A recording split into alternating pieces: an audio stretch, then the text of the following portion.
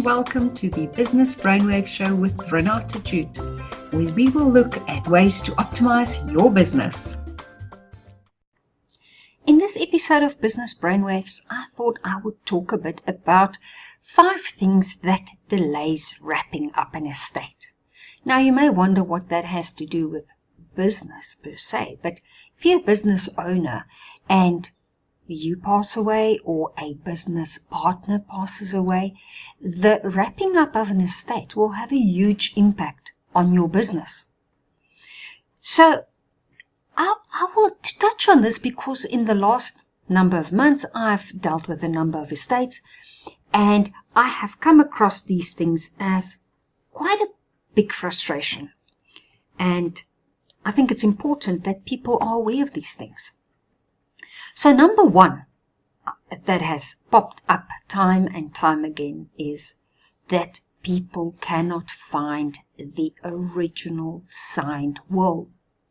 Now, if you listened to my podcast last week, you will know how important having the original will is. So a copy of the will, a certified copy of the will, that will not do. All that does is it tells you that somewhere there is an original will and that we need to look for it. But when you do not have that original will, it really can slow down the process because you now have one of 2 choices. If you cannot find the original will, either you'll end up going intestate, which means I don't have a will, and we've got proof that there's a copy of a will, or you now have to start the process to go to court to see if you can have this copy of will or certified copy of will declared as a valid will. So it will not only be a time delay, but it will also certainly be a costly affair.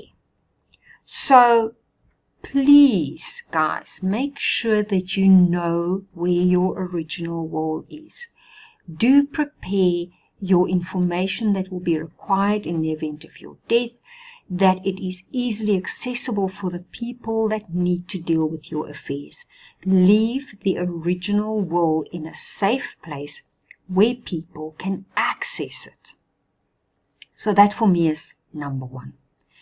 Number 2 is when we don't have confirmation of all the assets.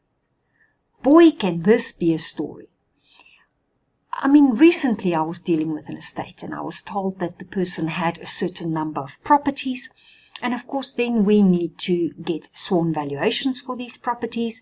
And there are certain things that we need to do. So we need to get bond values. We need to know a whole bunch of information about these properties. And you start this process. And then things come out of the woodwork. And before you know it, not only do you have, for example, 10 properties, but it now turns out that, apparently there's 17 properties. And now you start scratching for information. Or when people say that they are a shareholder in one business, and as you start scratching through things, you find that they may have shares in other businesses. Or they may have shares in other properties. And we find this time and time again. So please also make sure that you have a proper list of your assets and liabilities. It is absolutely imperative if we want to wrap up an estate in a timely fashion that we know where all your assets are. Now, certainly we can do things like wind deed reports, which will tell us what properties are out there.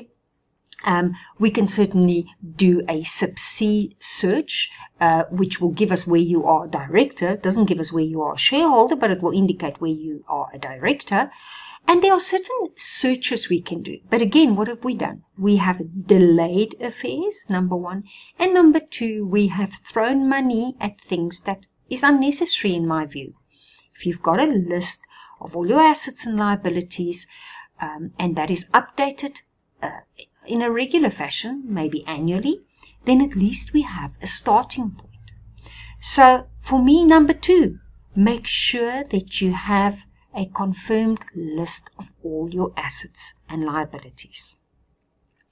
Number 3, when you own immovable property, in other words, houses, factory buildings, any form of buildings, immovable property, we need certain information. As I touched on just a minute ago, we would need sworn valuations by valuators. We would need bond values on these properties. But also, we need to know, are these properties let? If the properties have tenants, what does the lease agreement say? When does this lease come to an end? Also, have we done any renovations on these properties? So if I bought the property, that would be my base cost. But if I have spent money on this property, improving that property, that would mean that I have done improvements and now I would have a higher value. So for argument's sake, if when I die, my property is worth 1 million rand, but when I bought the property initially, I paid 300,000 for this property, it would now stand to reason that there's a 700,000 rand gain. But not necessarily, because if I have spent 500,000 over the years improving that property, it means that its base cost of 300 plus 500,000 improvements, it brings it up to 800,000, which means I actually only have a gain of 200,000. Why is that important? Well, it would be important because on my death, it is a deemed disposal. And if that property is liable for capital gains tax, it means that I will pay capital gains tax on the full amount that is the gain. In other words, that wasn't improvements. And that'll make a big difference. If I own 10 properties and I take the gain value from 700,000 down to 200,000 through the fact that I did improvements on these properties, that will have a huge impact on my tax for my estate. So it's actually so important that when you have immovable property, that you have your base cost, that you have the figures that you paid for your transfer costs, for argument's sake, that you do know what money you spent on improvements and that you would need proof for that. And then, of course, that if those properties are investment properties or do have tenants in them, that we have copies of those lease agreements. We need to know when those leases come to an end. We need to know what the amount of those leases are, because all those things do come into account when we do the valuations. So number 3 would then be having all your property information at hand. Number 4, policies and investments. Guys, this is so important because sometimes what happens is we have various types of investments or various types of policies, and these things are taxed in different ways, whether it's estate dutiable or not estate dutiable, whether premiums that was paid can be deducted off estate duty or not. There are various things that we need to take into consideration. But to have that, we would need to have that information. And often what will happen is you may not have all the information that we as the people that wrap up the estates would need. But if you at least have either a policy and investment schedule from your financial advisor, or you have at least the contact details of your financial advisor at hand, one can deal with that. Because you see, sometimes what will also happen is I may have a trust, and in the trust I have a life policy, which is on my life. So yes, I don't own the policy, but it pays out as a result of my death. It becomes dutiable. Then I may have in the trust an investment. Now, just through my death, that investment does not land in my estate. It is not dutiable. But if I have, for argument's sake, R1 million investment in my trust, and the trust owes to me 300,000 rand because I had put money in the trust and the trust had invested that money, that 300,000 creates a loan account. Now that loan account becomes an asset in my estate and is indeed dutiable. So you see, sometimes we need to build this puzzle out a bit to see exactly whether it is dutiable or not dutiable.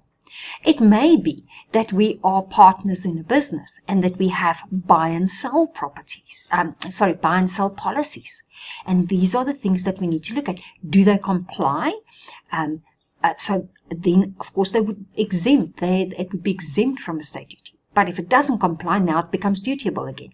So there are so many things that we need to look at. What is important for us is to know what are all the policies, what are all the investments, and if you don't know that we have the details of the financial advisors. And if you've got more than one financial advisor, it's important for us to know that.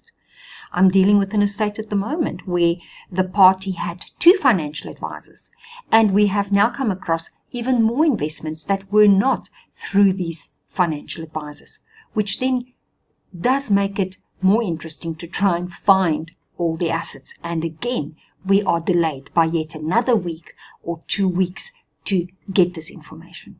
And please understand, one thing I have learned through the School of Hard Knocks is that not one of the insurance companies will ask for the same information. When a person passes away, one would think that the insurance companies would ask for the letter of executorship, the IDs of the executor, the death certificate of the party that's passed away, maybe an autopsy report if the person passed of unnatural causes, maybe the police report if there's an unnatural cause death. But oh no, they seem to all have different criteria at different times. And this also delays the process, because you will send the documents and then 2 weeks later you'll follow up and they'll go, oh wait, now we need this document. And then 2 weeks later you'll follow up and then it turns out they need yet another document. So please be mindful of these things and make sure that you deal with financial planners that know what is required so that your family can deal with this, that the person that's helping you wrap up the estate knows exactly what these companies want and can deal with it immediately. Not 6 months down the line or 4 months down the line, but that we can get on top of it immediately. And then number 5, for me, another thing that I have seen delay estates. I mean, earlier this week I spoke to someone that was up in arms. They reached out to me, wanted to know if I could assist them with an estate because the executor that had been appointed to their deceased husband's estate had been working on this estate for close on 7 years. Now, this is unacceptable. We should not have to deal with estates for that long. Yes, certainly, and I do have articles on my blog and I have done podcasts before about how long it can take to wrap up estates. And yes, there are minimum time frames. But on average, I deal with an estate between 8 months and 10 months. If it takes longer than that, sometimes the delay is either at the master or at SARS, where I'm waiting for tax clearance. But that's literally it. It should not take you 2 and 3 and 5 years to wrap up an estate. The reason that happens is either the team you are working with is not giving it its full attention, or they may not be sure what's happening there. They may not be as effective as needed.